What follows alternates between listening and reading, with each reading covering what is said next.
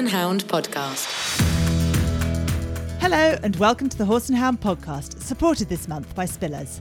I'm Pippa Room, magazine editor here at Horse Hound.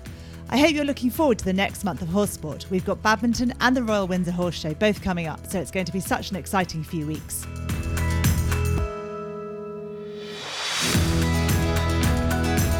With badminton just round the corner, our interview on this episode is with Felicity Collins, who chats to us about her successful badminton debut last year. The badminton in my head wasn't quite like the badminton in real life, but it ended up, once I kind of settled into it and got used to it, it ended up being, one of the best weeks of my life. We'll then hear from Spillers senior nutritionist Katie Wakeham, who offers advice on feeding good-doers. Though often the struggle is we want to ensure we're keeping the calories low to avoid excess weight, but still making sure we're getting all of our essential vitamins and minerals. Now, there are two ways of doing this, and one of those ways we're going to talk about today. More from Katie later. For now, hurry to the mounting block and let's get started.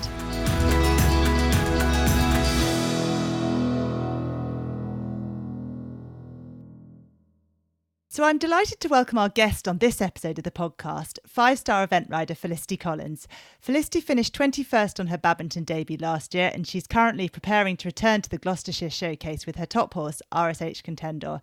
Felicity, hi, welcome to the podcast. Hi, thank you so much for having me.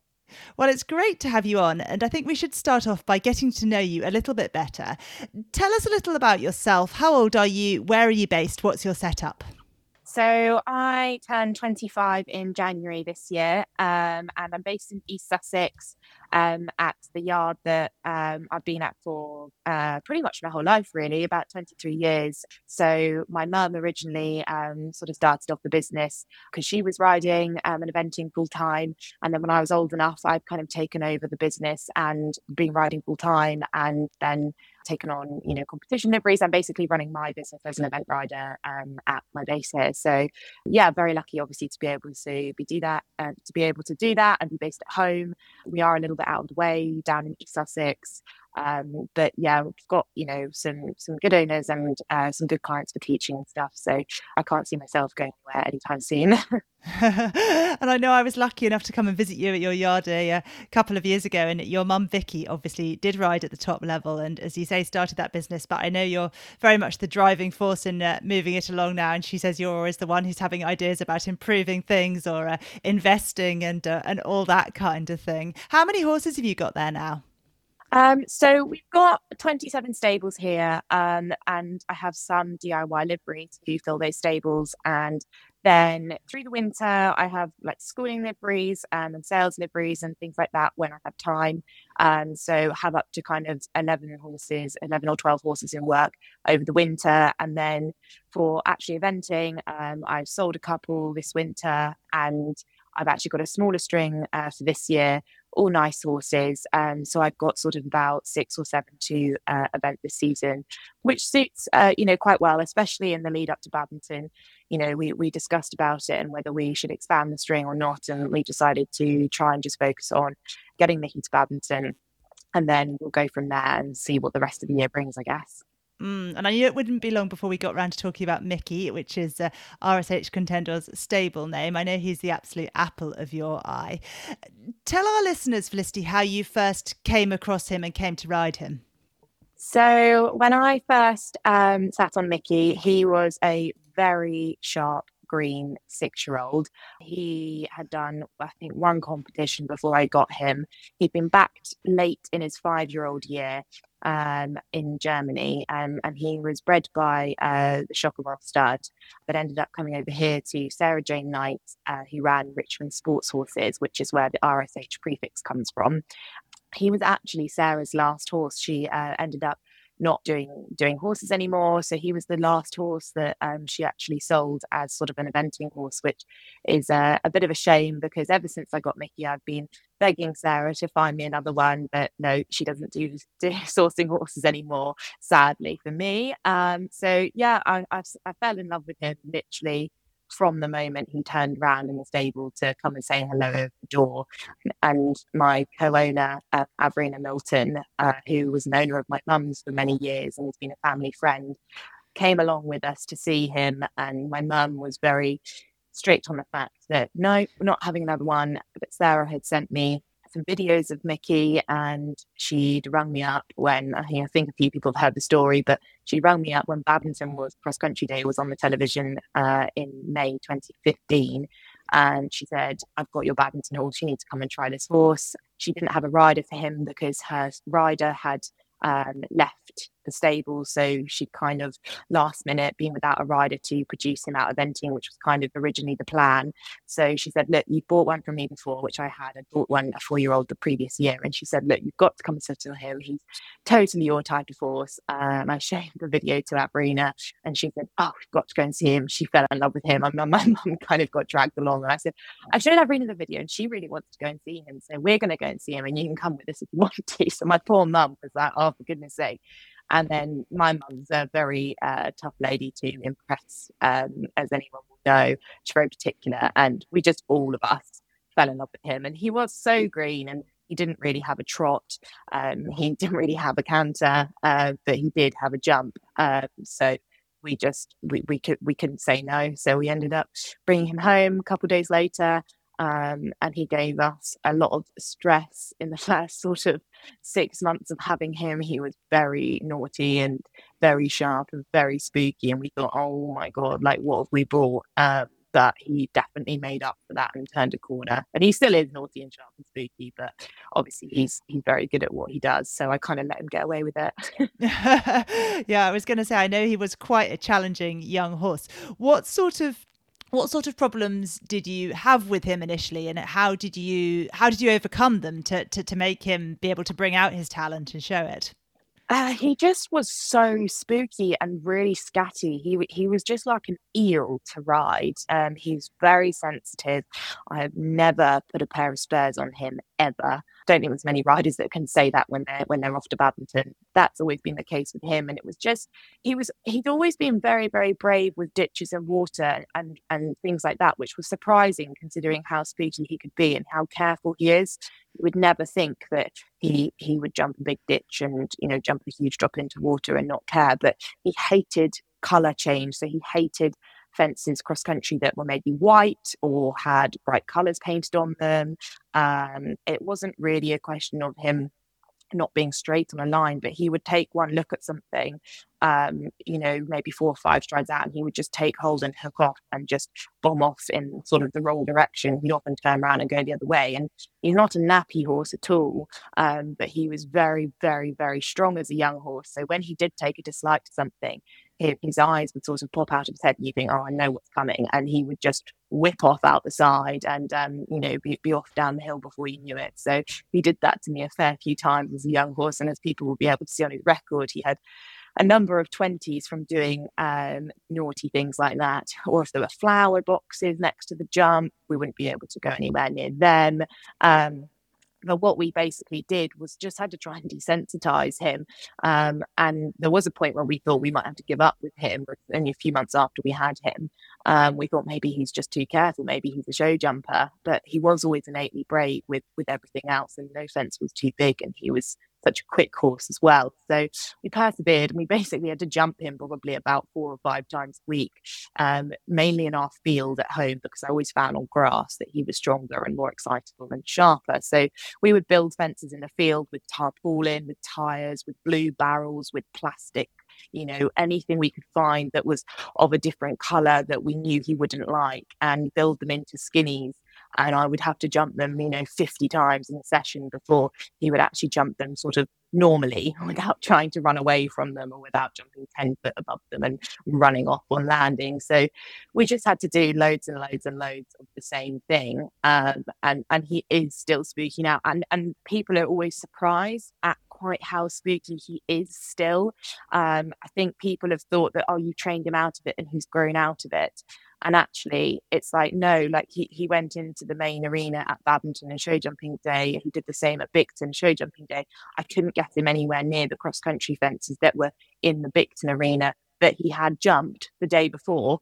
They kept them in the show jumping arena and having to count it past. That was a complete nightmare. And, he'll go in and he'll jump the most amazing clear round, and he'll come out and I'll be patting him and he'll be spooking and I'll be nearly falling off. It's like I had to find it quite hard to be able to praise him after he's finished a round, because his adrenaline's so high. I have to really watch. I keep my hands on the reins because he will just jink and I probably go out the side door. So people were like, "Oh my God, he is really spooky, isn't he?" And I'm like, "Yeah, like, do you still believe me?" Because I think we hear these stories about, very tricky horses at top level, and then they go in and they're just an absolute saint at their job in all three phases, and you think, "Oh, they just don't look that difficult." Whereas Mickey really shows how naughty he is. And at the quarry at Badminton last year, he gave me a heart failure on the way in because he was just going sideways, spooking at all the boulders and stones around the fences. And I was like, "Oh my God, how am I going to get him to jump the fence?" But as soon as you point him into separate flags and he understands he actually has to jump over it, then it's a different story.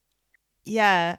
And I know that sort of once you were starting to get to grips with him as a competition horse, you obviously then had a lot of success in junior and young rider ranks, 3 team medals, including a young rider, team gold. So started to really have a lot of success with him. What were the highlights of those years, and what was that time like for you as a combination?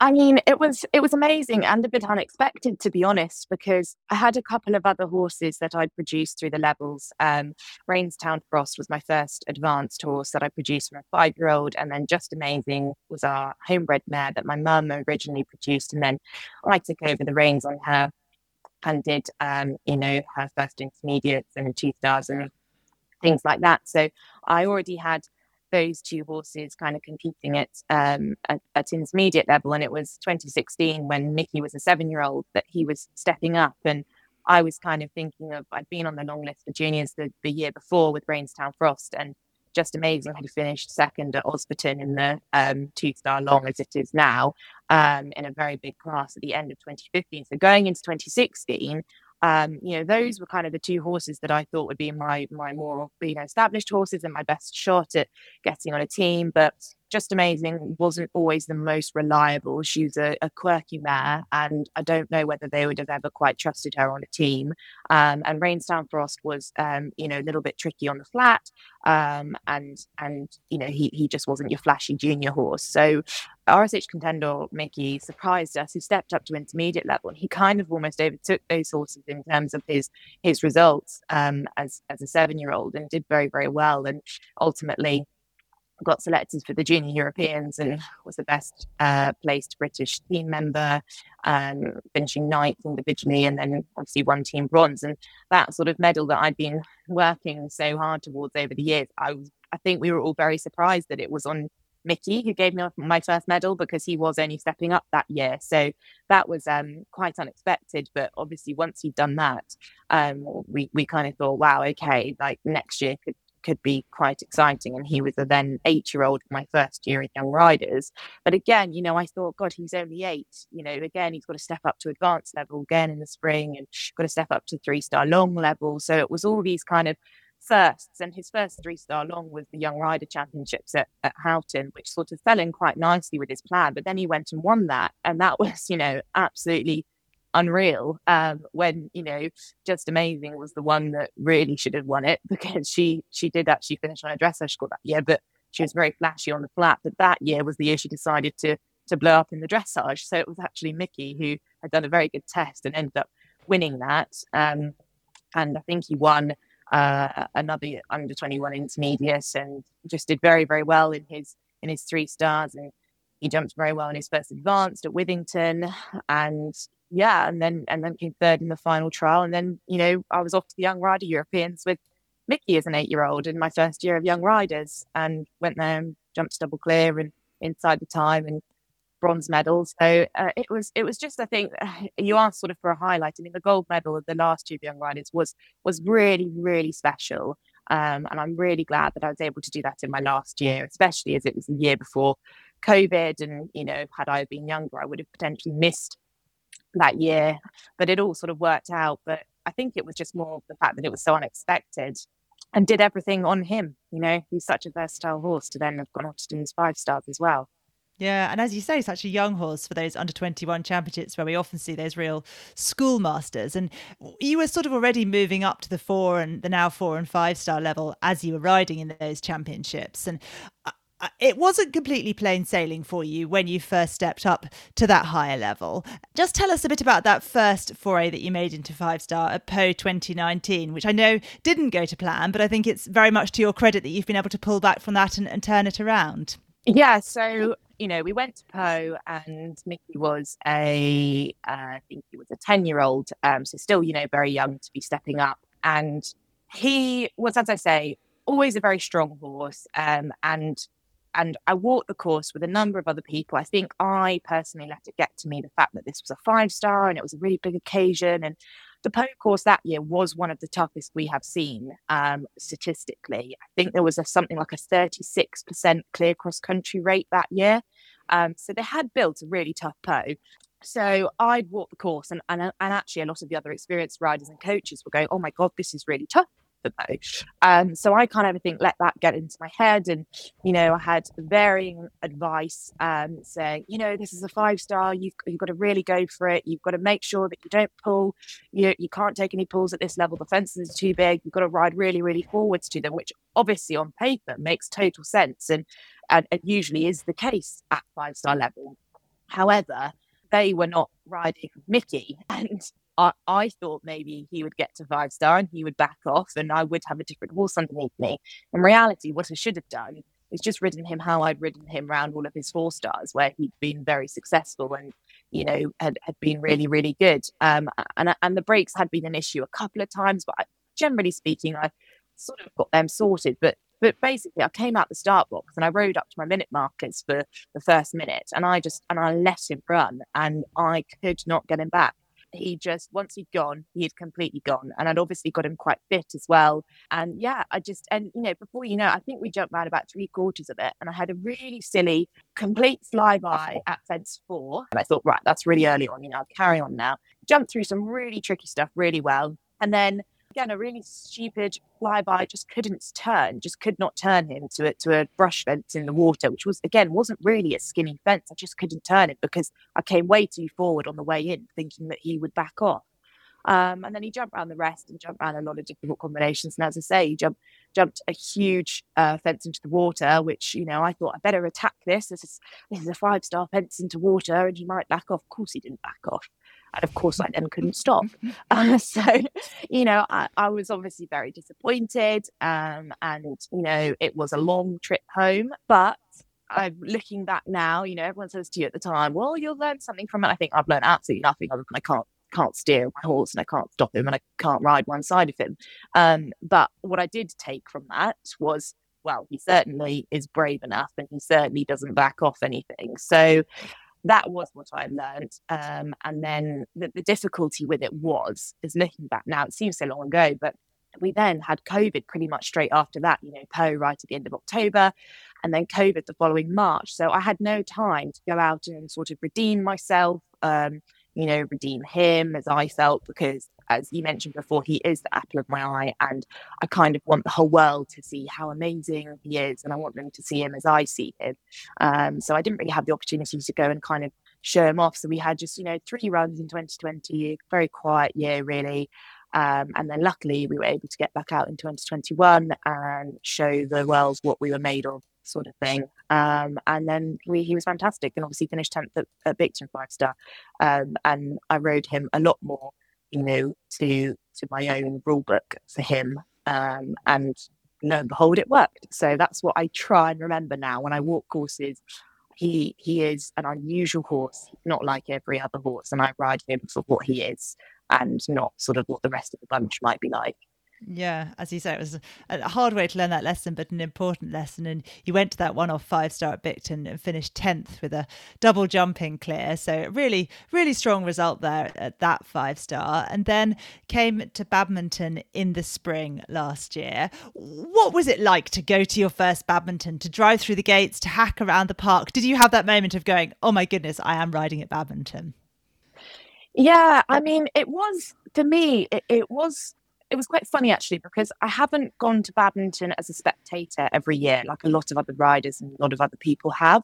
So to me, it could have been like any other event, really, because, we turned up and we did all the paperwork. And the one thing that stuck in my mind is I couldn't believe that you go and drive through Badminton Village and then you have to back up down this tiny little track to the stables. You have to unload all of your stuff, which is, mayhem, and trying to not block in all the other lorries because you are in the middle of a little village. And then you have to drive back out. Having dropped off all the stuff that you need and go and park in what feels like someone's garden in the village.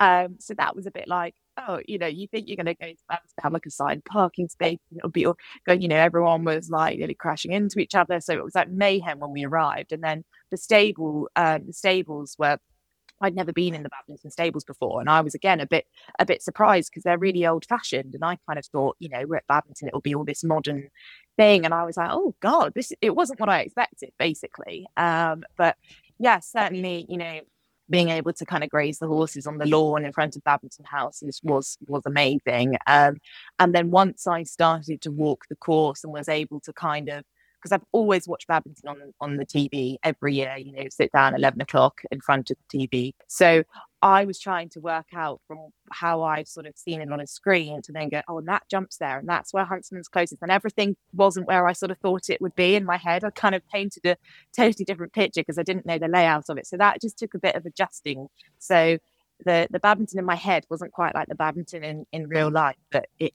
ended up, once I kind of settled into it and got used to it, it ended up being, one of the best weeks of my life. It was amazing. And I was able to actually really enjoy it, aside from the horrendous nerves. So it was a very special week, very special place. Yeah, and a great performance, a 32.7 dressage, clear cross-country round with, I think, 15.2 time, which was very respectable, and a clear show jumping round to get a double jumping clear, finished 21st. It must have been a really satisfying all-round performance. I think you're completely right. It felt like for us at the stage we were at our first badminton, coming off the back of, a couple of years of COVID, he did the best he possibly could in each phase, is how I felt. Obviously the dressage wasn't perfect, but I just felt for him going into that big arena and performing how he did, I was very, very happy for him at the stage he was at, and knowing how he can be quite naughty sometimes and spooky, and he kept that together. And cross country, I mean, oh my god, like that horse, he is just like, he is an unbelievable horse to ride. And I just had the round of my life, really. And I still kind of look back and I kicked myself a bit for taking one long route, but was glad I did it. But without that long route, I would have been a lot faster. But still, like you said, the 15 time bolts was still one of the faster rounds. And then obviously he was one of 4 clear inside the time show jumping, and to be the first clear inside the time show jumping of the day, I didn't know that I was, and I didn't know that everyone was kind of waiting for that, because you're just doing your own thing, warming up. And when they kind of all went crazy and said that over the speakers afterwards, I was like, oh, that is really cool. So that was like our, special little win of our own. Like it felt like, we just jumped a clear round to win for us and for our performance. So it was amazing. Like, couldn't have asked any more of him. And hopefully we can build on that for this year. That is the aim. Absolutely. So that has to be the next question. Looking at your second badminton, how do you feel coming back, and what are the goals this time? Yeah, so he's feeling really, really good, which is obviously great. It is a little bit different this year. I haven't had the same amount of prep that I had last year, which, usually probably a couple of years ago, that would have really stressed me out. But for this year, I'm just trying to remind myself that actually, yes, he can be strong and sharp and all of that, but I do have to remember that he does know his job now. So as long as he gets hopefully a good run at Burnham Market, because I chose not to run him at Thoresby. So as long as he gets a good run at Burnham, and then we'll have another training session at Valeview with Caroline Moore, my coach, then hopefully we'll be good to go. And just, the final finishing touches to make sure that he's not completely crazy by the time he has to counter down the centre line, get some work into him, before we leave. And then when we get there, and give him some time acclimatising and settling in. Obviously I would love to do to do better than last year, but it all depends on the course, doesn't it? I might walk the course and think, oh, this isn't quite so suited to him. So I might be happy to, complete with maybe more time faults than last year, or time is tighter or whatever. So I don't look at it necessarily as, oh, I want to do this test and I want to get this mark and I want to go on with this many time faults. I think it's all relative. So I'm trying to kind of keep that in my mind so that I'm realistic. And then obviously he is so capable of jumping a clear round on the last day. So I'm hoping that we can replicate that. But yeah, so I'm really hoping that we'll have a good run. And I do think it gives me a bit of confidence that he ran so well there last year. But having said that, I know that they'll change the track and it'll be totally different from last year, perhaps. I don't know. So it doesn't. It gives me confidence, but it doesn't give you a guarantee. I think that's a very sensible way of looking at it. And by the time our listeners hear this, we will be on the other side of Burnham Market. We're recording just the week before, but obviously hoping to get a good run there after so many events being rained off and you losing your run at Thoresby, having chosen to withdraw in that wet weather. Well, Felicity, thank you so much for joining us and sharing your journey to last year's badminton and your hopes for this one. We'll look forward to cheering you on there. Thank you so much. Thank you for having me on.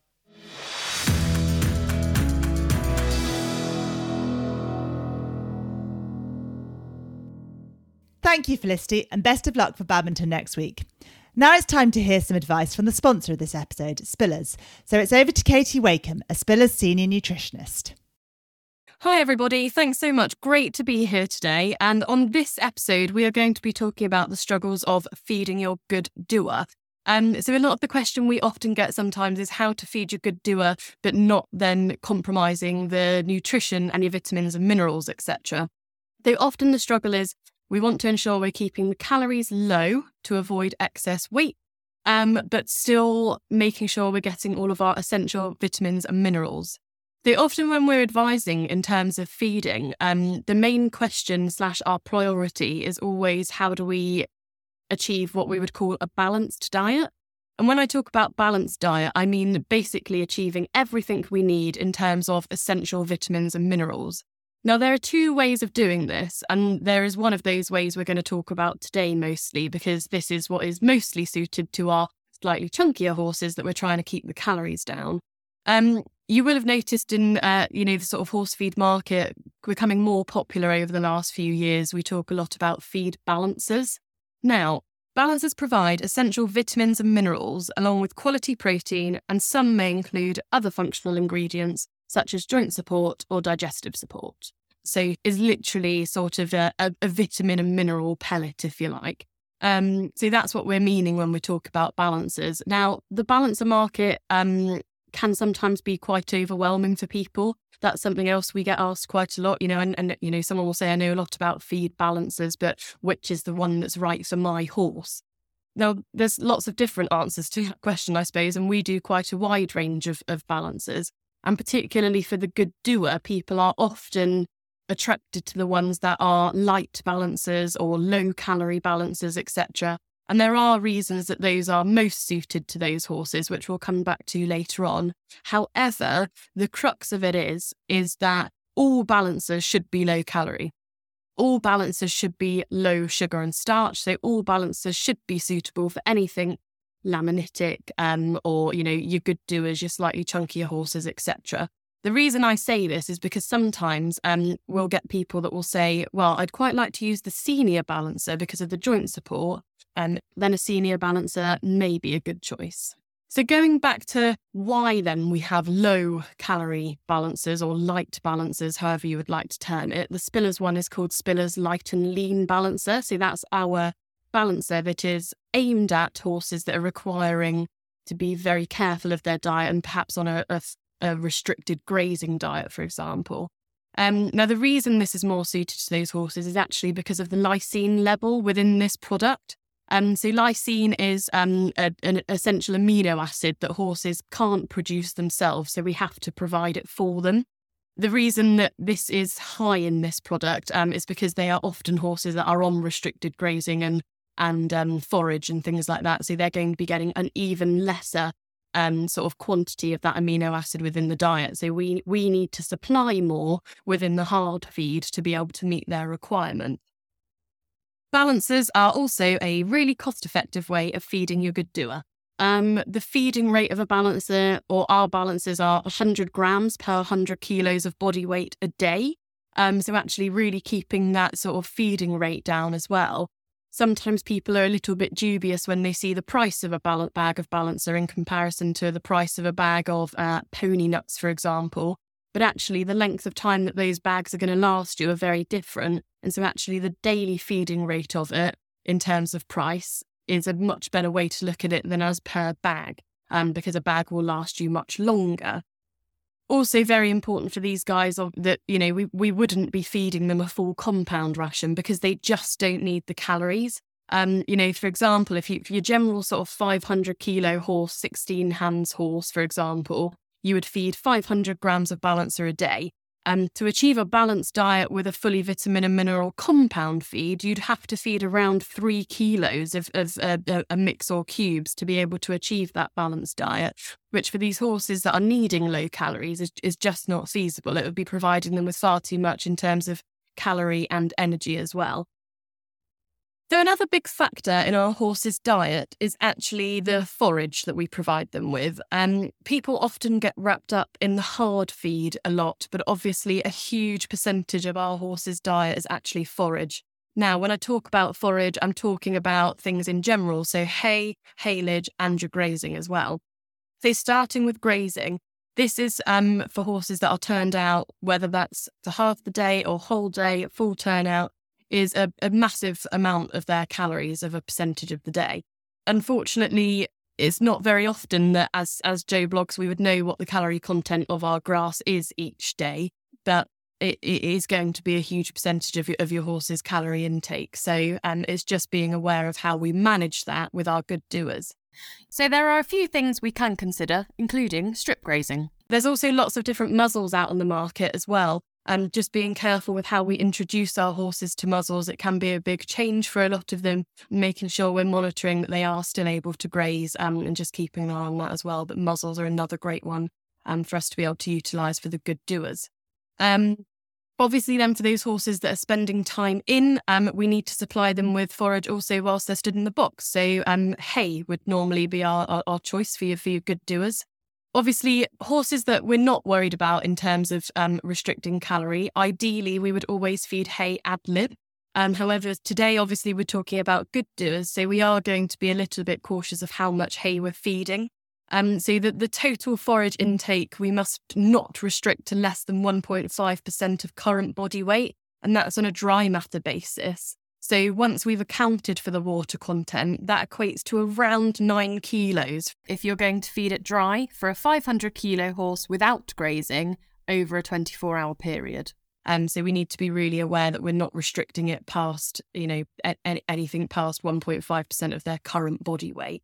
Now, a lot of people will talk about how their horses will, as soon as they come in, they'll guzzle their hay really quickly. So again, there are a couple of different things you can do in terms of helping combat that. You can get really small hole trickle nets nowadays, or I know some people that have used hay balls and things like that. So anything that's sort of going to slow down and lengthen that grazing time as well is a really great idea. So there's lots of things out on the market that you can have a look for with those things as well. So another really important thing to bear in mind with our good doers is that safe weight loss does take time. So it's not something you're going to see change overnight. So do be patient, try not to be disheartened. And actually there are lots of different things we can do in terms of monitoring to see our progress and make sure that the weight loss is happening in a safe way. Regular monitoring being really important, and there are several different things we can do in terms of keeping on top of this.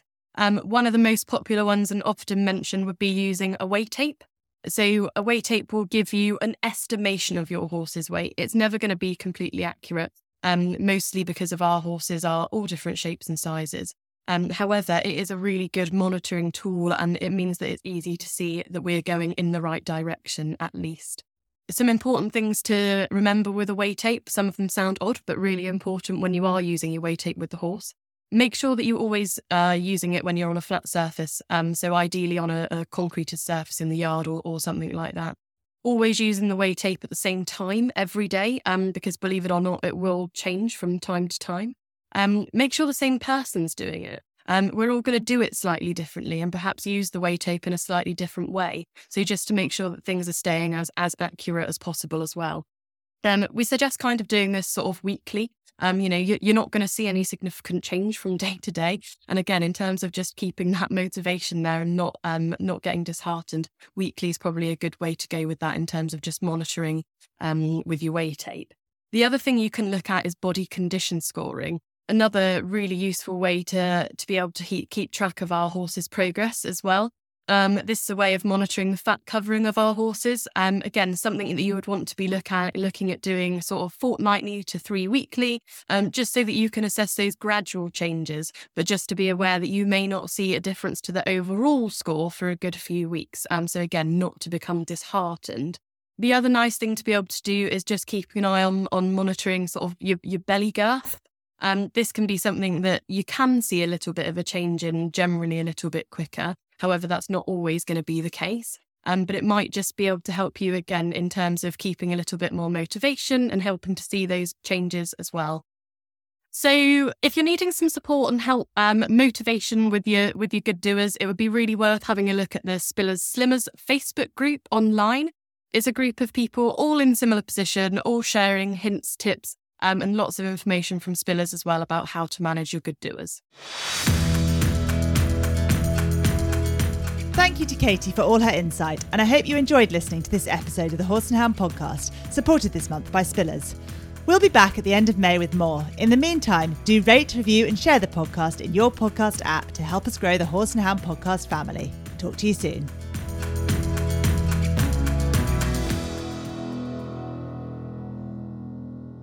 The Horse Hound Podcast is a Media Cage production.